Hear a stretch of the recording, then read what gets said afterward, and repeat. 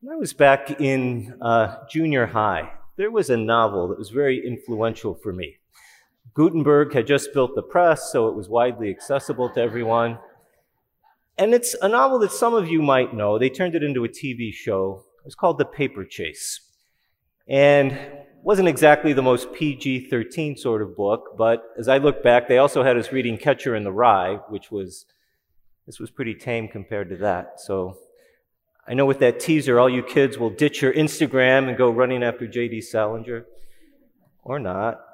But The Paper Chase, okay, it's a book, if you're not familiar with the plot, it's about a guy who goes to Harvard Law School. And this is his ambition. He wants to be a great attorney. And I'm sure we have attorneys in the room, maybe some Harvard grads.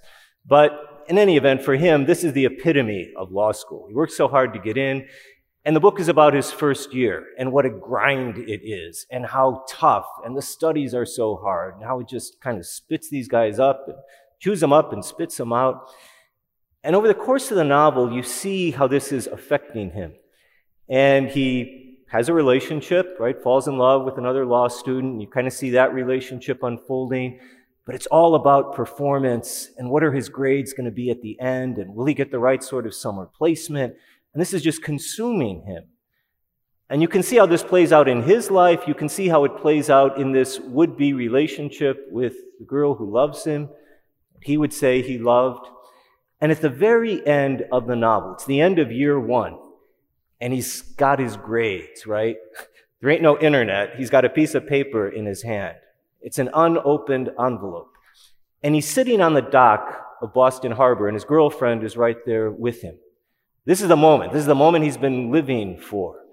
And he's a pretty bright student, but it was a really tough road to get there. And he's got his grades in the unopened envelope, and he's sitting there at the edge of Boston Harbor, and he crumples up the unopened envelope, and he throws it in the water. So, not very eco-friendly by today's standards. But if you've ever seen Boston Harbor, there's far worse things than unopened grades floating around in it. But he throws it away. And that's pretty much how the novel ends. And I said that was influential for me, and if you think back to where we often are at that time in our lives, you can see why. And I'm mentioning all of that because I wouldn't have thought of it then. If anything, I was sort of horrified at what he'd done with his grades, and I wanted to know what grades he got. But if you think about what that really represented, and frankly, this is what the author was representing. It was basically autobiographical. In that sense of what he'd come to learn about himself and how he was able to communicate that, in this case, to the woman he finally realized he loved more than his grades. And I'm saying that because if you go to the end of our gospel today, this is kind of what it looks like. Yes, it's very familiar. Yes, it's Jesus and the disciples. They're not in law school. I get all of that. But at the end of the day, there's only one thing that Jesus ever tells us really to do as a commandment in his own words. And it's so familiar, and our society takes this kind of language and sort of waters it down or spreads it out so thinly. I'm telling you only one thing that you have to do. We're getting pretty close to the ascension where Jesus is going to go away. I give you one commandment: love one another. Not just love one another, but love one another as I have loved you. Right? If all he said was love one another, okay, check, yeah, we should be nice to each other, we should do this, I love my mom, I love my wife, I love my kids, I guess I know what love is. But he says, love one another as I have loved you.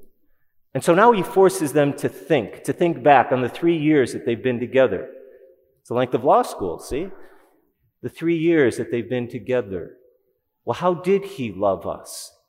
He lived it, he witnessed it, but he also said it. Long before the crucifixion, he told them what this love looked like. And you got to go to the Gospel of John to really find it. It's not that the other Gospels didn't have it, but it takes time, right? John is the last Gospel written, probably 100 years, give or take, after the birth of Jesus.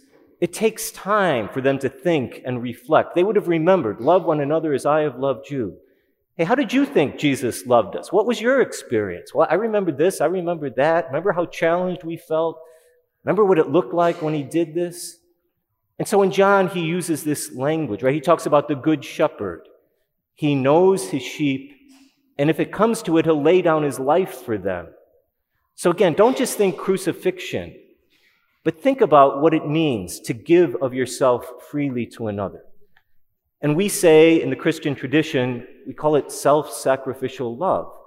But you don't need the Christian tradition. You know what that looks like or what it doesn't look like when we've had the opportunity to love that way and I said, I just can't go there. I just can't do it. Well, how do you love self-sacrificially? It doesn't mean you just tolerate something. It doesn't mean you say, well, this is good for you. It really stinks for me, but okay, I'll do it because I guess it's good for you. You have a true sense of self-gift. You see yourself as gift to other. And it's not that you're giving away what you value and now you have less. And think about what this has looked like in your lives, because every one of us in this room has some sense of what that is, even if we couldn't name it. Remember that time you needed a new diaper and you didn't ask for it to be changed? From that to those among us who may be in their 80s or 90s and everywhere in between, those opportunities we have to give of ourselves. And sometimes we take them, and sometimes, as I said, we just don't go there because we don't feel ready. Well, what does it take to be able to love that way? That's why I told you about the paper chase, because I think there's two things that you really need. Maybe more, but two that stand out to me. One is you have to know yourself. You have to know yourself. You have to know what you value. You have to know what you struggle with. You have to know where your strengths are. You have to know where your vulnerabilities are. You have to know yourself well, because you're never going to be able to give truly of yourself. You're never going to be able to be a loving parent with a child in your arms, an empty nester sending your kids off for the last time from living at home. You're never going to know what it means to say to another person, I love you, and really have it mean the I, all of me, unless you know yourself well enough. And that's what you see in that one little novel. You see the guy coming to know who he is. You see who he thinks he is when he first arrives. Oh, this is the mountaintop. I got into Harvard Law School. And you see how he's forced to look at himself again and again. Who am I? Am I who I thought I was? Am I turning into someone else? Am I happy and proud of whom I'm turning into? Am I ashamed and horrified at who I'm turning into? And how we don't do that on our own. In this case, his girlfriend helps him see, I'll tell you who you are. I'll help you see that, whether you want to know it or not. And by the end of the novel, he knows truly who he is. But that self-knowledge is only part of it. If you want to be self-gift, you've also got to be free. You've got to be free enough that you can give that gift away. I know I feel vulnerable in this area. I know that if I invest in this relationship, I'm going to have to trust. There are going to be times we go places I don't want to go. I'm going to be worried. I'm going to be self-conscious. I know I won't always measure up to your expectations. I know there'll be failures. Just as I know there'll be joys and gratitude and wonderful moments. But are you free enough to give of yourself and not hold back? And to say the two of us make this decision together always. Whenever I'm with a couple and they stand before an altar like this, I tell them before the marriage, can you really say that every decision you make will be a decision you make together? And I know there's a certain idealism in that, and it's almost impossible to totally live up to. But that's the beauty of our faith, right? It's something that calls us to a greater way of living, whether we reach that or not. And you see that in the guy in the novel at the end. He's got the grades. Yeah, they're important to him. I'm sure he went on to be a brilliant lawyer, but he was free enough to chuck it in Boston Harbor. And he was free enough to say, whatever's in that envelope, it doesn't take away from my freedom of giving myself to you. We know what this looks like in our human relationships. We know what it looks like when we have it. We know how heartbroken we can be when we let it go or slip out of our fingers. And so Jesus is using that language, that imagery to say, and this is how it can be with you and me.